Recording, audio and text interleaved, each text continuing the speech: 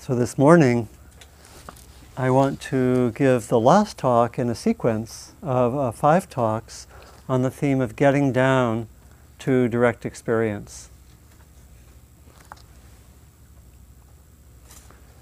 We've been looking at that theme in a lot of different ways, and today I want to again give a very, very brief review, particularly for those who have not been at any of the other 4 sessions, and particularly focus on the theme which I started looking at last time, which is that in the context of our practice, where in many ways the intention is to get closer to the direct experience of emotions, the body, thoughts, a sense of the flow of impermanence, to really be close to the origins of happiness and suffering, and to look at experience in a very direct and basic way, which was our focus, especially the first 3 talks. How, in the context of that practice, do we work with thinking and with having views, stories, narratives, interpretations, which in some ways moves us away from direct experience? In other words, how can we be skillful with our thinking? How can we be skillful and wise with thinking? How should we think about thinking? In other words, I'm just wondering, how many of you have been to one or more of the sessions on getting down to direct experience? And for how many is this your first time to one of these sessions? Okay, so that's helpful. About a quarter, maybe. So first, a brief review, and then looking at some aspects of how we can practice skillfully with thinking, with views. And my aim is, since there was an invitation to look at our own experience and see how we may have practiced ourselves in the last week with views, stories, interpretations, I want to leave more time open for discussion and questions this time. So I may be a little briefer than before. There's a lot of material. It's actually quite a vast topic to explore. So I'll be brief and try to look at highlights. The motivation to talk about getting down to direct experience is in offering a very practical and I think accessible way to understand and to explore some of the actually quite profound teachings from spiritual traditions in general, but particularly Buddhist traditions, because looking at how we are either more directly with experience or how we move away from experience, particularly with concepts, stories, interpretations, particularly when driven by what we can call reactivity, that is, a kind of grasping or pushing away. Seeing how we do that gives a very, very accessible way to understand the nature of confusion, of ignorance, the roots of suffering, how we get caught in a kind of virtual reality and don't really encounter life so directly, and can suggest some very simple basic practices that we can connect with our everyday lives, as well as that can inform our retreat practice. So to me, this is almost it's a wonderful theme because it is both accessible and offers depth, which is wonderful in terms of our practice. Sometimes we get accessibility, but it's relatively superficial, and sometimes we get profundity, but it's relatively inaccessible, particularly when when you get into theories or saying, you wouldn't really understand this unless you do a retreat for about 3 years, which is that helpful? I don't know. I don't think so. So it's how can we really access some of these deeper teachings? I think this approach can get at that. Actually working with it and moving to those depths does take practice and commitment, no way around that. but it's accessible. It's something we can look at in the context of our daily lives. It's a way to unpack the nature, particularly of confusion and ignorance. And as I mentioned, the claim that's behind our practice is that the core problem is ignorance or delusion.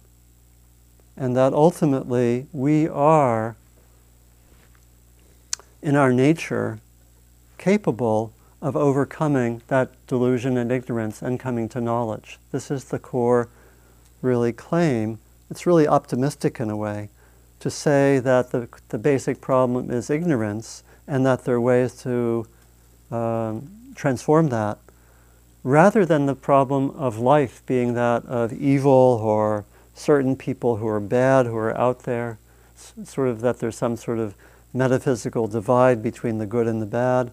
Here it's saying that a way to understand even some of the horrible things that happen in the world through ignorance gives essentially an optimistic view, a view that could be connected with some sense that there's a potential for both personal and collective evolution. I used a model which is in the handout, which for me gives a nice image of moving more towards more direct experience or away from direct experience. And it's the model called the ladder of inference, developed by Chris Argyris at the Harvard Business School. And this, again, a simple model that for me is a helpful metaphor of, it wasn't developed in the context of mindfulness practice, but more in the context of organizational life and the importance of really being aware of the constructions of one's interpretations, narratives, stories, inferences, conclusions, assumptions, beliefs, etc., and really tracking those and seeing how they are developed on the basis of there being this infinite pool of data or experiences, and then we naturally select out certain parts of the potential pool of data. Like right now, most of you are listening to me, you're selecting to listen to my words rather than daydream or look out the window, although sometimes if a wonderful deer comes, all the heads go towards the window, and I'm sitting here talking and say, maybe I should look also and just have a collective pause. But we select out, and then maybe on the basis of that selection, we create meanings with, oh, beautiful deer. That's a kind of a making of meaning.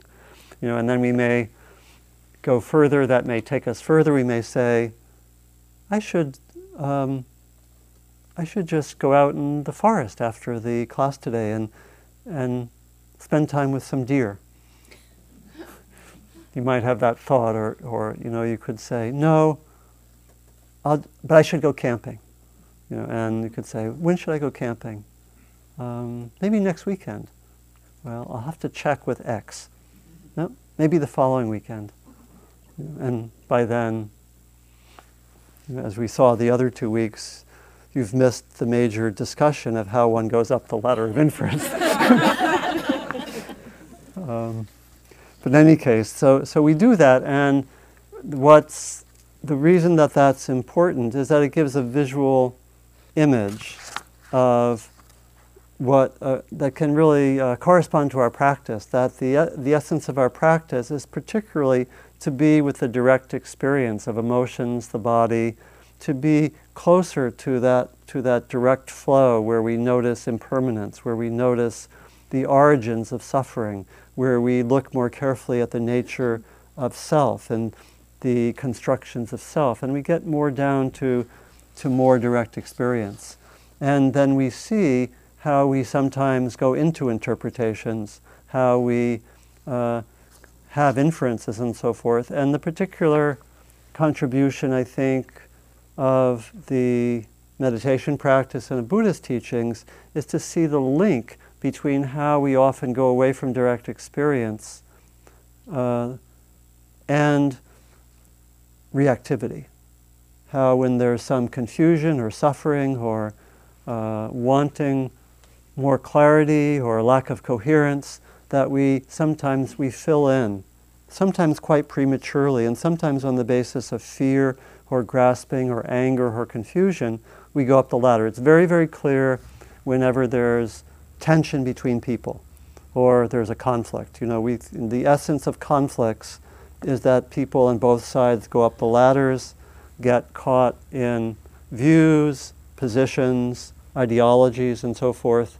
And there can't actually be much communication between them because it's essentially like how do you communicate between two positions? There may not be very much communication possible when people are at the level of a position. And so a mediator or a skillful person working with conflict would try to bring people down the ladder towards the direct experience. So much of conflict is driven by a painful experience. So a skillful mediator would try to let each side go down the ladder of inference often to experience, oh, that was really painful, what happened. So I'm sure we do this all the time with people we love, that when we have a conflict, it's very healing often and helpful not to go into the position, you did that for the 13th time, or why can't you get your act together? That's up the ladder, and we try to go down and say, oh, when this happened, I felt scared. And I was wondering what you were thinking, and I interpreted it in this way, and I went with this interpretation, and it was scary, but I kept on doing it. I kind of got locked into that interpretation. And if two people do something like that with each other, or two sides in a conflict, it can be tremendously healing. And it's really about going down the ladder, because that's really where empathy and compassion arise. And in a sense, that's really what permits connection. Sometimes when we go up the ladder, there can be tendencies towards disconnection and polarization. I think not necessarily, because we could also go up the ladder and have agreement. Sometimes for good reasons, sometimes for bad reasons. People, in political movements driven by fear, go up the ladder and there's bonding around the fear and around scapegoating. So people can go up the ladder and it can be a way to connect, but maybe for the wrong reasons. So it's one way to understand what happens in political movements or social movements driven by fear, which is very common. I remember there was really a pioneering book done which studied the Nazis by the great psychologist Erich Fromm. And the title of the book was Escape from Freedom. His sense was that people who were influenced or joined the Nazis gave up something of their freedom to, as it were, go up the ladder and join in an ideology that gave away their own autonomy and their own really direct personal relationship to their experience. So that is something we see individually, and particularly we can study it when there's a difference. I mean, some of these dynamics get quite clear when there's a conflict that is not skillfully handled. So that was the model, and we saw how that model really can guide our practice, how we try, in the instructions for mindfulness, we try to really learn to be present with the emotions, with the really notice thoughts closer to their origins. That's what we do in our practice. We sit, we notice how thoughts arise closer to their origin rather than after having thought into a loop for 30 minutes. That's what our practice is about. We learn to be with the body. We learn to be with the emotions. We learn to notice in particular the sense of something being pleasant or unpleasant, which is quite key to all of this, because often when there's a sense, I don't like this, we go up the ladder. That's what we call reactivity. I don't like this, let me get rid of this. What that person said is awful, let me go up the ladder. And we learn how to stay down the ladder. Famous phrase from the teachings of the Buddha: in the seeing, only the seeing. In the heard, only the heard. In the felt, only the felt. That's what our training is. Again, it's not to say that we don't want to sometimes go up the ladder. We need to do that in a number of circumstances. But we want to know when we're up there, and we want to have the capability to go to be more and more with direct experience. So that's the model. We also explored how some of the ways we go up the ladder are driven by chronic unconscious patterns. Much of what in Western psychology is called the unconscious locks us into almost unconscious beliefs which are way up the ladder. They're out of connection with direct experience. I gave the example of someone who might have a chronic belief that being angry is bad based on early conditioning in the family, where one was told not to be angry, and that person may have almost an unconscious belief, anger is bad, get rid of it, for oneself or others, and that can drive behavior. That we would call a more unconscious, that's a less accessible belief or story. A lot of the practice that we do helps us even to uncover those more unconscious patterns. There's also the unconscious, relatively unconscious set of patterns that are pointed to in Buddhist practice particularly, our views about permanence, about of how it's almost an unconscious belief that I can gain happiness by grabbing after what's pleasant or by pushing away what's unpleasant. It's almost an unconscious belief, Next time you have apple pie, check it out. And nothing wrong with apple pie, but it's something to study. It's something to study. How much do we have these unconscious beliefs in which we believe that I'm permanent, I will last forever. Happiness comes from reaching out and grabbing and making as permanent as possible what I want. How much do we have those beliefs? So in practice, it's pointed out that those may also be less conscious beliefs which organize our experience, and yet we're hardly aware of them. Well, all of this we explore in our practice, and it's accessible, ultimately. So again, very optimistic view. It's helpful in the practice to point out these are some of the structures of confusion, delusion, and ignorance that we all share. And yet we can, working with models like the ladder of inference, working with the notions of coming back to more direct experience, we can actually have a very down-to-earth and practical sense of what it means to see where we go up the ladder, get confused, live in a virtual reality, and so forth. We know that. We know that we get into what used to be called tape loops. I don't know what the digital counterpart of a tape loop is, but yeah, I guess. But you know what I mean. We get in these tape loops, and we repeat ourselves. We have chronic patterns, and when we see those more clearly, as we do in mindfulness, it's both humbling, but also we can be optimistic, because in the seeing is ultimately the transformation. The seeds of the transformation are there. So then the question, given that as the aim of practice, which was the focus of the first three talks, how do we then act skillfully when we necessarily, as we often do, go up the ladder, when we use concepts, when we develop thoughts, when we have inferences, conclusions, stories, narrative, assumptions, theories, and whole-scale approaches to life that have, we might say, a more theoretical basis. And so I want to take the rest of the time to continue where I was last time and to talk about some ways in general to work with thinking and views. And I'll bring in new material on that. So I mentioned that this can be very confusing for people doing Buddhist practice, because we may have the assumption that thinking is the enemy. The aim of practice is to still the mind. And sometimes it even says, I remember it in the Yoga Sutras of Patanjali, which is more, we would say now, a Hindu text, it says that the aim of meditation is to still the movement of the mind. And indeed, in our practice, one of the types of practice, which we could call more concentration practice, the aim is to bring thinking more or less to a stop and the movements of the mind. And so we might think, what's thinking is a problem? Why should we worry about thinking? Shouldn't we just more or less get rid of it?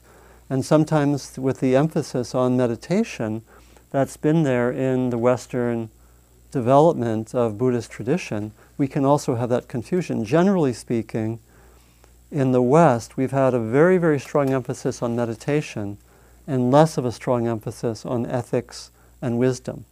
Traditionally, the three of those are the pillars of training.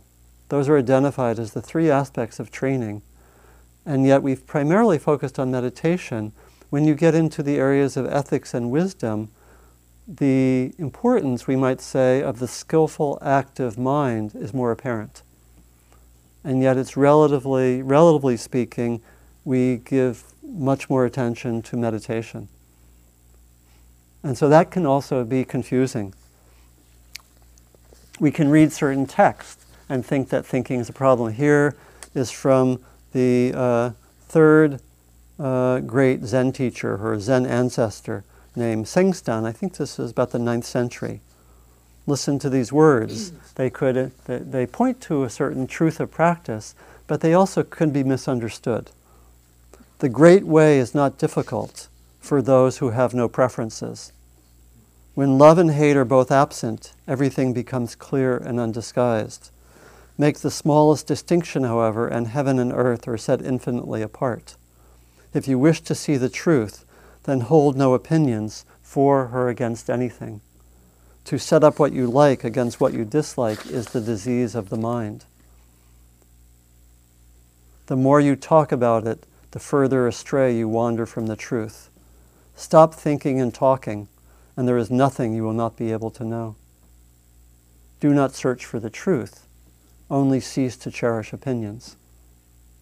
So that can be confusing, right? This beautiful, inspiring passage. And yet, how do we understand the importance of both what that's pointing to, which I think does point to a way of being, maybe at very deep levels of practice, where the mind is very, very still and we're more with that direct experience. But it could be confusing to us if we ask, okay, how do I act skillfully in the realm of thinking, right? If the more you talk and think about it, the further you stray from the truth. Stop talking and thinking, and there is nothing you will not be able to know. So that could be confusing, right? The key, I think, is in the last word, the last phrase, only cease to cherish opinions. I don't know what the translation was, but the cherish refers, I think, to, it seems connected with what we talk about as attachment to views. So the problem ultimately is not going to be working with thinking or having narratives. It's when we get attached to them, when we become fixated, when they become part of our mechanisms of part of our defense mechanisms, or part of the ways that we are unconscious and react, and maybe use interpretations and theories as hammers to win an argument or to beat others or whatever. That's ultimately going to be the problem. So how do we work skillfully? Now that you've become confused, how might we think skillfully about how to use thinking skillfully? So I gave a few guidelines last time, and I'll repeat those briefly. The first is, and I'm going to be giving what to me are several guidelines and some practices for working skillfully with thinking. The first is, let the thinking be connected with direct experience. Be careful when your thinking, your interpretations become way high up on the ladder and you don't know the relationship between that and your direct experience of an emotion, of the direct experience of the body, something that happened, and so forth. To really be able to make those connections. And particularly to be aware of when one's thinking, and I'll come back to this in more detail, when one's thinking is driven by reactivity. That's going to be a key. And we talked about that last time as noticing when there's a charge around an idea, a view, an opinion. When you're in dialogue with someone else and someone has a different view, and all of a sudden the body gets a little tense, one gets excited, one feels that one's well-being depends on defeating this other person's opinion. That is a good sign of reactivity, or it almost is reactivity, you know. And again, I think for me, when I look at a lot of political discourse, I see that driven by reactivity. Sometimes because people can't actually talk about some of the more direct experiences. Very, very common. We're out of touch with one's fear or anxiety, and so our thought goes into a certain realm. So how can we do that? We can practice, we can really try to notice. You know, one technique that's very, very helpful is when you're meditating and you notice a repetitive thought. And repetition is a real clue to when there's reactivity. You notice the repetition. You're thinking something happened and the mind just goes over it again and again. Very common. What a very helpful technique is, that's really directly about going further down the ladder, is shift your attention from the verbal level to what's happening in your body and your heart. Actually, concretely shift the attention to the heart and just stay there. Shift the attention to the sensations around the heart area, move away from the verbal level and just hang out there for a while. You know, and sometimes we'll get a sense of what's driving the thinking that we weren't aware of before. It's a very, very helpful technique. Have repetitive thinking about anything that's bothering you or you're preoccupied.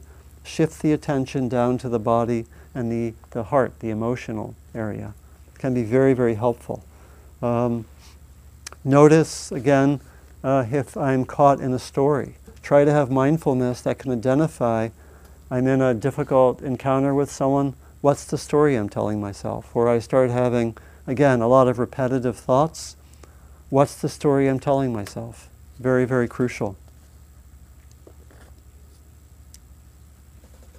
Again, in the social area, what's been really beautiful about getting to know and work with Joanna Macy, who some of you know her work, is that she's developed methods that one can go from views or narratives that one has about the social realm and develop ways to actually see what the emotions and the feelings and the challenges are on a more direct level. You know, with the work that she calls coming back to life, that she used to call despair and empowerment work, offers a beautiful group way of actually doing that. It's kind of the equivalent of therapy. In therapy, one might also do that. You have some chronic problem with relationships or this relationship or some issue, and you have maybe have self-judgmental thoughts. Sometimes one can work with that, and this is what I do when I do a lot of work with the judgmental mind, is we try to go beneath the judgment and see what's driving it. Often it's some unacknowledged or unprocessed painful experience. Unprocessed pain drives a lot of repetitive thinking. And part of what happens with meditation or psychotherapy is we can actually go into that direct experience and touch some of the roots of the repetitive thinking or of the chronic patterns, and they get transformed and there's healing. I think most of us probably know that from in different ways.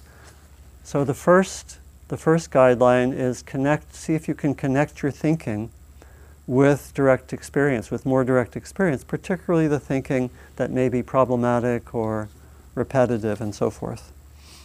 The second is develop an approach to thinking in which thinking is really a tool of practice rather than the ultimate truth.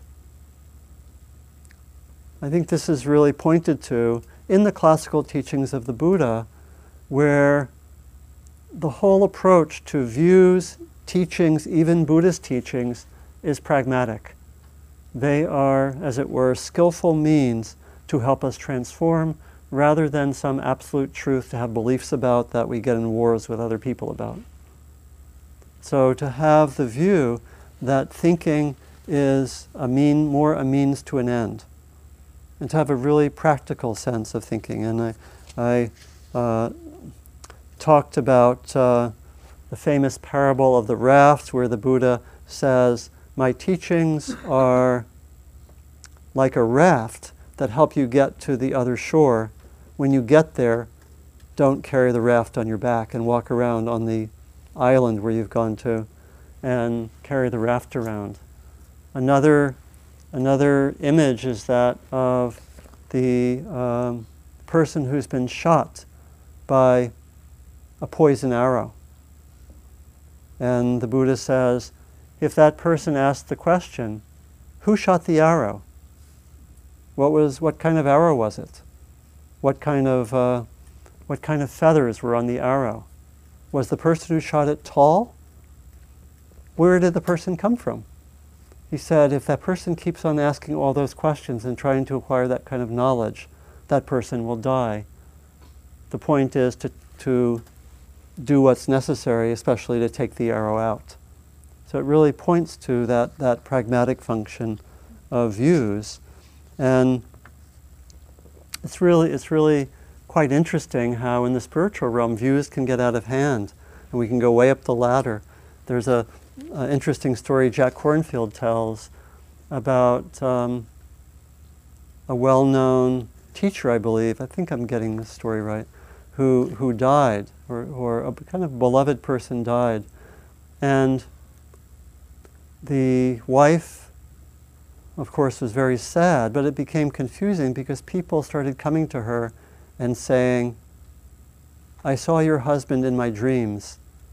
He's in the Buddha's heavenly realm and is doing quite fine. Another person had a dream illustrating some other belief. And a third person said, I have a strong intuition that your husband is hovering around and maybe there's some unfinished business. And people were just having all these different views, and the wife got very, very confused. And it's like, so we can, it's a question of how much do we get attached to certain views, and what do we really know sometimes? That was Jack's point in that example. He was saying, how much was that people going outside of the area where they really have firm knowledge, letting their imagination take them away? Hard to know sometimes. Interesting that the emphasis in the Buddhist tradition was really about being really careful about being attached to any kind of dogmatic view. And historically, it's been one of the great glories, I think, of this tradition, that there hasn't been an emphasis on dogmatic belief, and rather the opposite, that be very careful where one has fixed views, where one has fixed positions, to see views of any kind, whether they're spiritual views or political views, or the views about how to run an organization or how to have a meeting, to take those and see, are my views becoming fixed? I talked about the importance of looking for reactivity around views, looking for where there might be that sense of fixation, and to actually track one's experience. When am I charged? When am I charged about what someone else says? And I gave the story last time of how I was very influenced being in a group of supposedly wise philosophers, when the wise philosophers seemed to show that they were getting fixated about their own views. And someone in the group said, let's do the practice of whenever you notice a fixation or a charge around view, take it as a starting point for inquiry rather than a starting point for war. And I have used that practice and found it really beneficial. You notice a charge, a fixation around view, let it be a starting point for inquiry. Why am I so attached to this view? Why is there so much of a charge? What's there for me? Might I learn something from this person? Why do I feel I have to defeat that other view? It doesn't mean to give up one's view, but the whole aim is to be able to use views, stories, narratives without so much fixation or grasping, and to really connect it ultimately with compassionate action and wise choice. One of the implications of all this for me, particularly for our time that's helpful, it's related to what I said earlier, that I think is a very helpful way to approach thinking, is to see if we can connect our thinking with our emotions and our bodies, and to have a sense of integration of myself as an integrated person where my thoughts are connected with my emotions and can be in a sense rooted in my lived experience of the body. This goes against quite a few hundreds or even thousands of years of Western conditioning, where particularly nowadays we tend to think that the thinking is or should be disconnected from emotions, right? That the best thinking is cool, disconnected from emotions, and that all of this leaves the body behind. So we go to a kind of thinking sometimes in our culture becomes a kind of participation in a virtual reality in which we're all sitting by computers texting each other, or in which we are not so connected with experience or the body. So some of what can be helpful is to really approach having one's thinking really be grounded, we might say, in the heart. I think for me this is something that can guide our practice. In the context of our practice, this means let my wisdom, my development of wise thinking, be influenced by metta, by compassion. Sometimes they can appear different. You know, my mindfulness can be disconnected from metta, or I'm into the wisdom aspect. Metta is for softies. You know, or vice versa. You know, I'm really into the heart. I don't want to have clear thinking. Clear thinking is oppressive, right? And you know, some of us, and I think there are cultural tendencies to have these get split off. So I think for me, what is very helpful about doing a lot of metta practice and also having a lot of emphasis on wisdom is they start to get integrated, and then we can also connect that further with being embodied. I think the direction is towards having the embodied wise heart, I might say. You know, so that's something else to look at. And you know, concretely, I think that means really developing in wisdom, developing in the open heart, developing in a sense of really being able to be embodied, and those will tend to integrate. I think this is what our culture deeply, deeply needs, is almost like a vision of what a mature human being is, as integrating body, heart, and mind, and spirit, we might say. And so that could be unpacked in a lot more detail. But that, for me, is one of the horizons for working skillfully with thinking.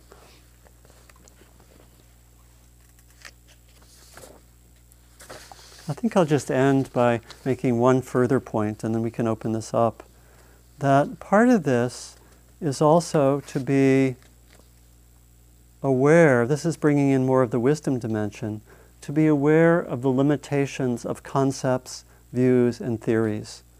To know that, and this is something we explore when we meditate, and when the mind gets very quiet, my mind might be quiet, my conceptual mind will look at this and say glass. And we'll stay on a conceptual level where I'm looking at objects.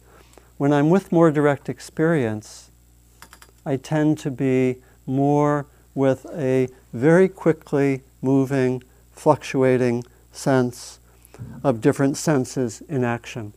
And I begin to see that glass is a simplification of experience, or tree is a simplification of experience, that concepts are primarily there in human life for pragmatic reasons. So we can communicate with each other, so we can say things like, this is a nice glass, or look at that tree. But that when we actually get more close to direct experience, there's much more of a moving, fluctuating set of sense experiences in which glass appears to be an imposition on that experience, made for valid reasons. And so part of what happens when we look more deeply is we get a sense of that. Concepts are limited. You know, concepts are, they often come in pairs. They imply some kind of solidity and permanence, where in our experience we don't always see that. When the mind is really quiet and looking at a glass or a tree, we may see something quite different. We also can see how so many concepts are organized as dualities, hot and cold, good and bad, winner and loser, and so forth, and that the reality of experience may actually be much more complex and ambiguous. And there's this, we can see how we're almost, the philosopher Wittgenstein had a phrase, bewitched by language. How we're almost, and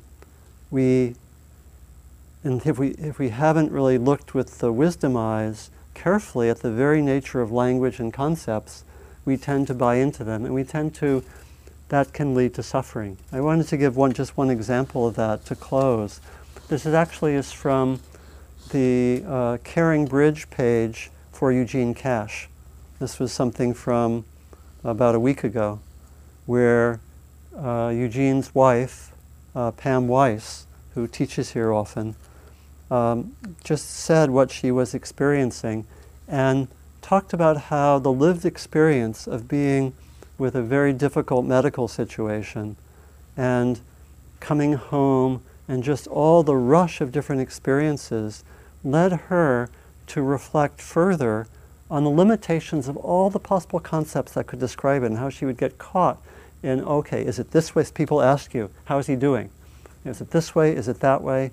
And she would say, actually, the words fail me. There's something more, some more rich happening. And sometimes the words are not really adequate. And she reflected on that just in this very, very down-to-earth situation. So I want to end with this in terms of that wisdom teaching. This is a entry called Weird. Eugene is slowly piercing his life together little by little. He says it is weird. And it is weird. Also beautiful, frustrating, overwhelming, poignant, and painful. He needs and is getting lots of rest. After 5 weeks in various hospitals, getting very little. We are doing active home rehab, reorienting him to basic tasks, doing dishes, listening to voicemail, shaving, showering, watching TV, and also daily walks in the park, which include up and down our 40 stairs.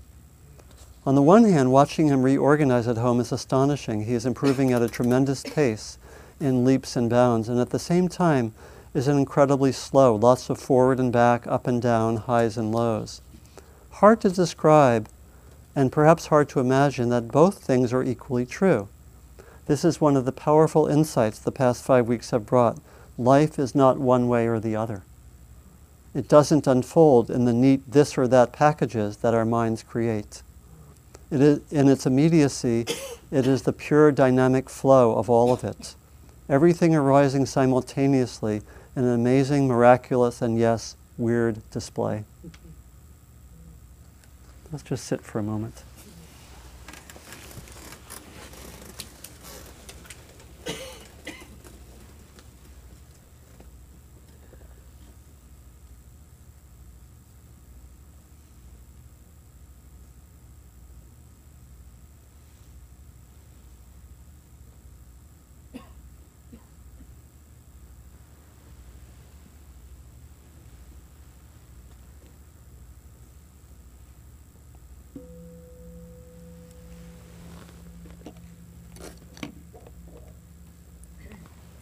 We have some time for discussion or questions. I think this time we were going to use the handheld mic both for the recording and so we can hear each other better. If we have any comments or questions or reports from how was your study of views or attachment to views, working with views in the last week. Any reflections or comments? Questions about anything I said? or didn't say? That, please. And if you can say your name, that's helpful too. Excuse me? Okay. My name is Joan, and I tried to track mainly when I was with other people as they go up the ladder, and then how does that affect me? And I found that when I was getting reactive and charged, I had to do something so I could see them and hear them and try to take in what they were saying. And so mentally, I just took my fist and just decked them. And that was a release for me. And then I could reground myself. I had to do something kind of violent like that to get myself out of that agitated space. And I guess my question is, what happened? Is that a good tool? Is it not a good tool? Or it worked for me. Did you say that you decked the person or you decked the idea? No, in my mind, I just powed them. Oh. And I think you used a few weeks. I wasn't sure. Okay. I think a few weeks ago you used the word ouch. Yeah. And that didn't work for me. Yeah. I had to really punch him out. Yeah. And were you here for the renewal of the ethical precepts?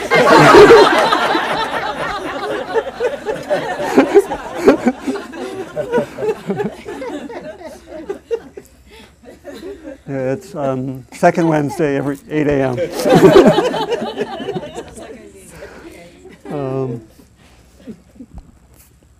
I don't know, that's a little bit like the therapeutic tool of hitting your pillow, or a little bit like that maybe. I think,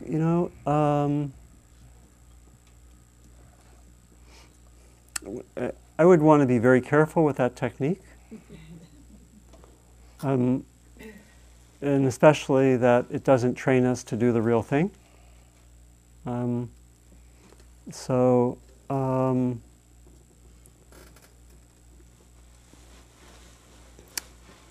It conceivably, in a certain context, something like that could be helpful. I've sometimes myself, in working with anger, have found external expression useful when it was clearly not directed to the person. There also are a lot of other tools that are helpful to use. That one has to be careful with that, because we don't want to, as it were, strengthen the anger or the self-righteousness or the sense of this is I'm right, or this is the correct view, and so forth. So it's a little bit of a dangerous technique, and there are other approaches that you could really feel the anger, sit with it, be with it. That would be another way to work with it. One tool we sometimes use is to imagine a wise person come into that situation, take over your body, and visualize what that wise person would do. That's a very, very helpful technique, and might be another kind of action. So it is, one comment I made a few times ago is that when we actually use this model of the ladder and notice how many people are so often up the ladder, it can be a little bit sobering or even scary to notice that. And so just to be aware of that sometimes comes with the territory of seeing that more.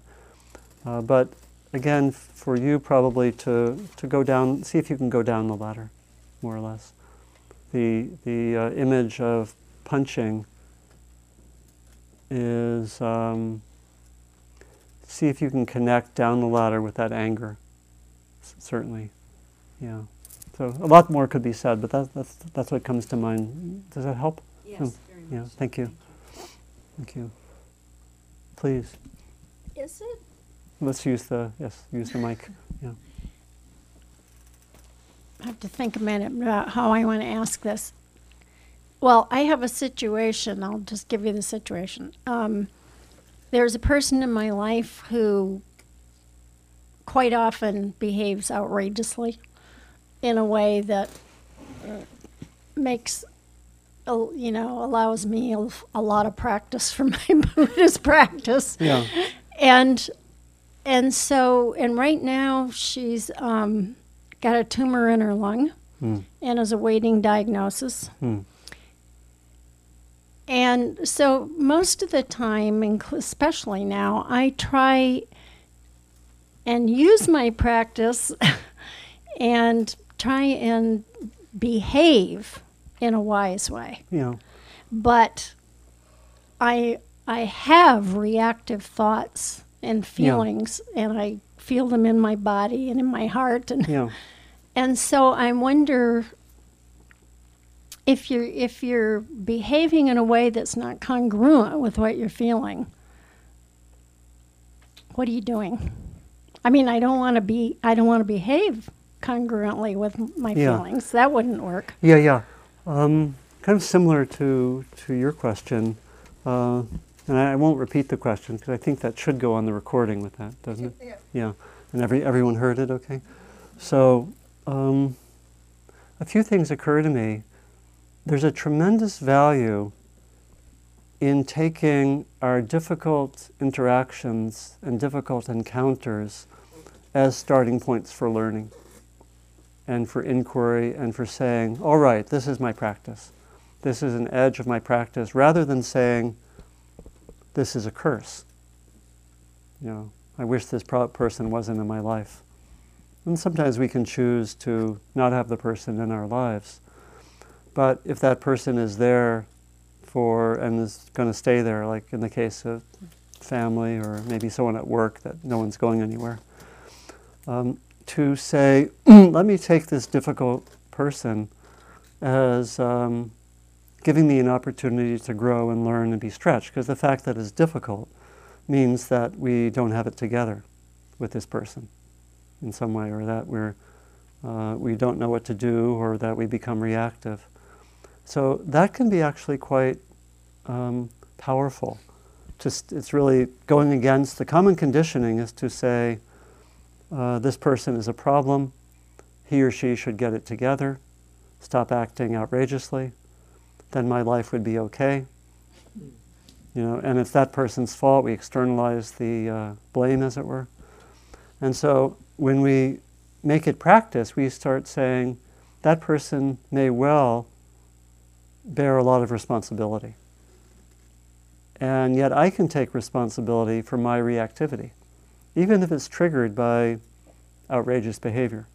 I can take responsibility for my reactivity, my comments, and really say, let me work with this. And it's really challenging, and it can call forth the depths of practice. It can call for depths of metta, compassion practice, forgiveness, watching one's mind, noticing the stories you tell, and watching that over and over again. It can be quite humbling to do that. So that's one thing.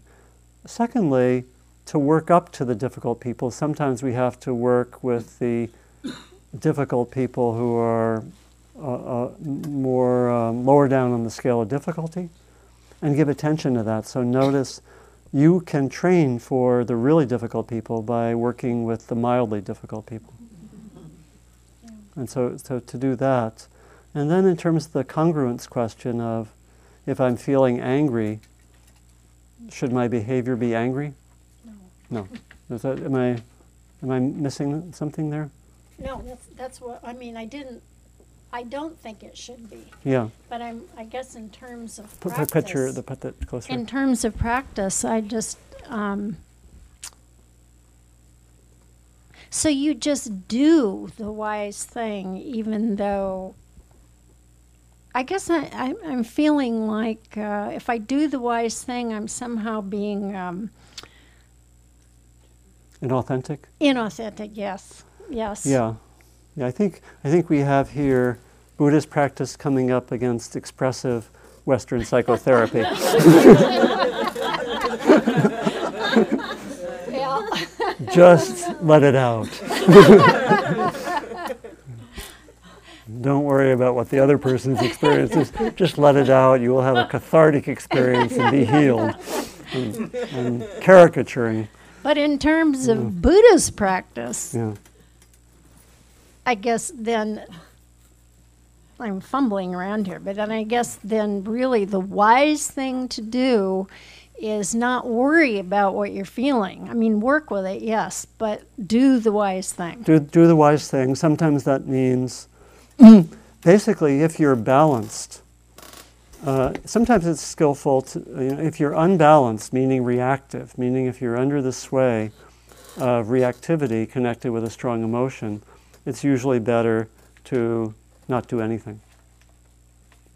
And sometimes you can say, I'm feeling reactive. You can be authentic in that way.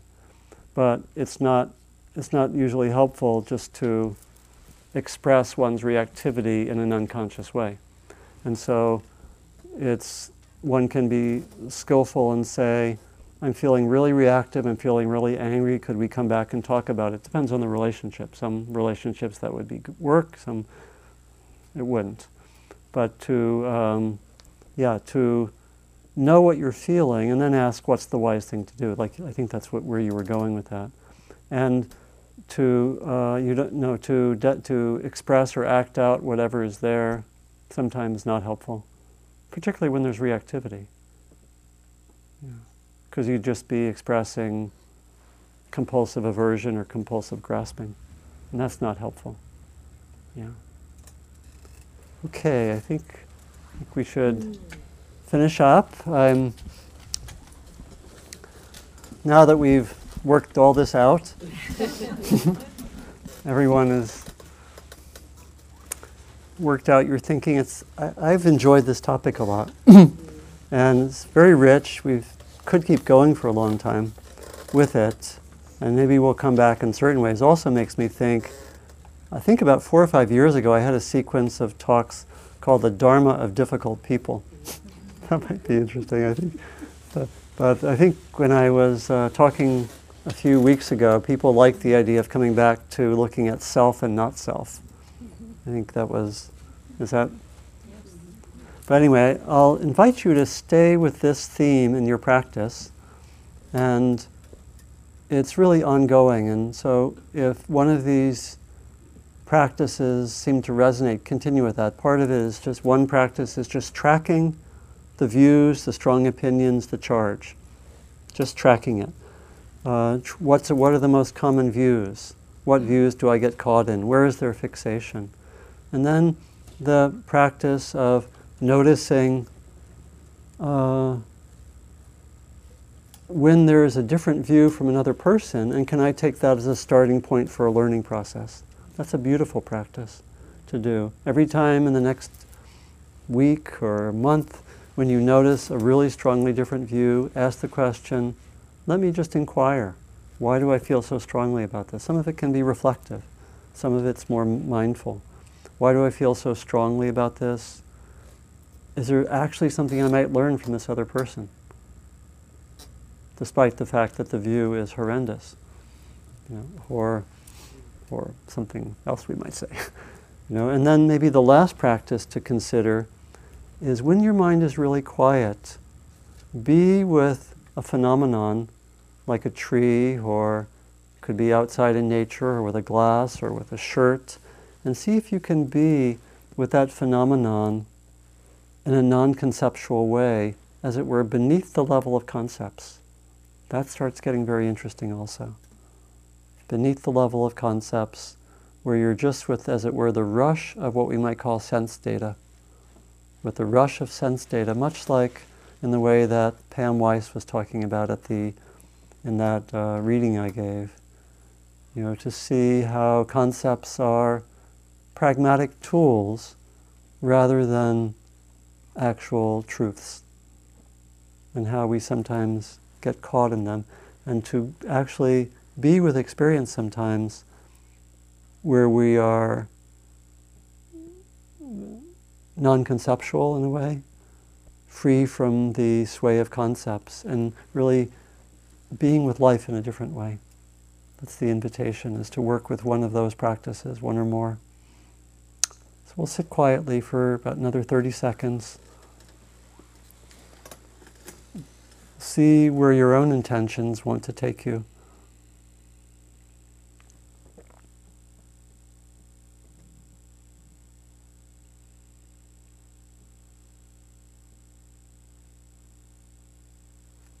I'll close by thanking you for your very careful and caring attention, which I appreciate very much, for your practice.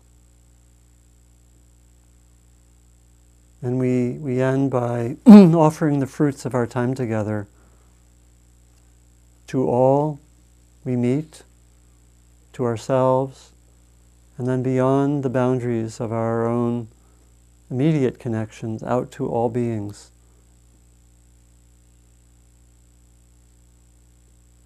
For their benefit, for their healing, for their freedom.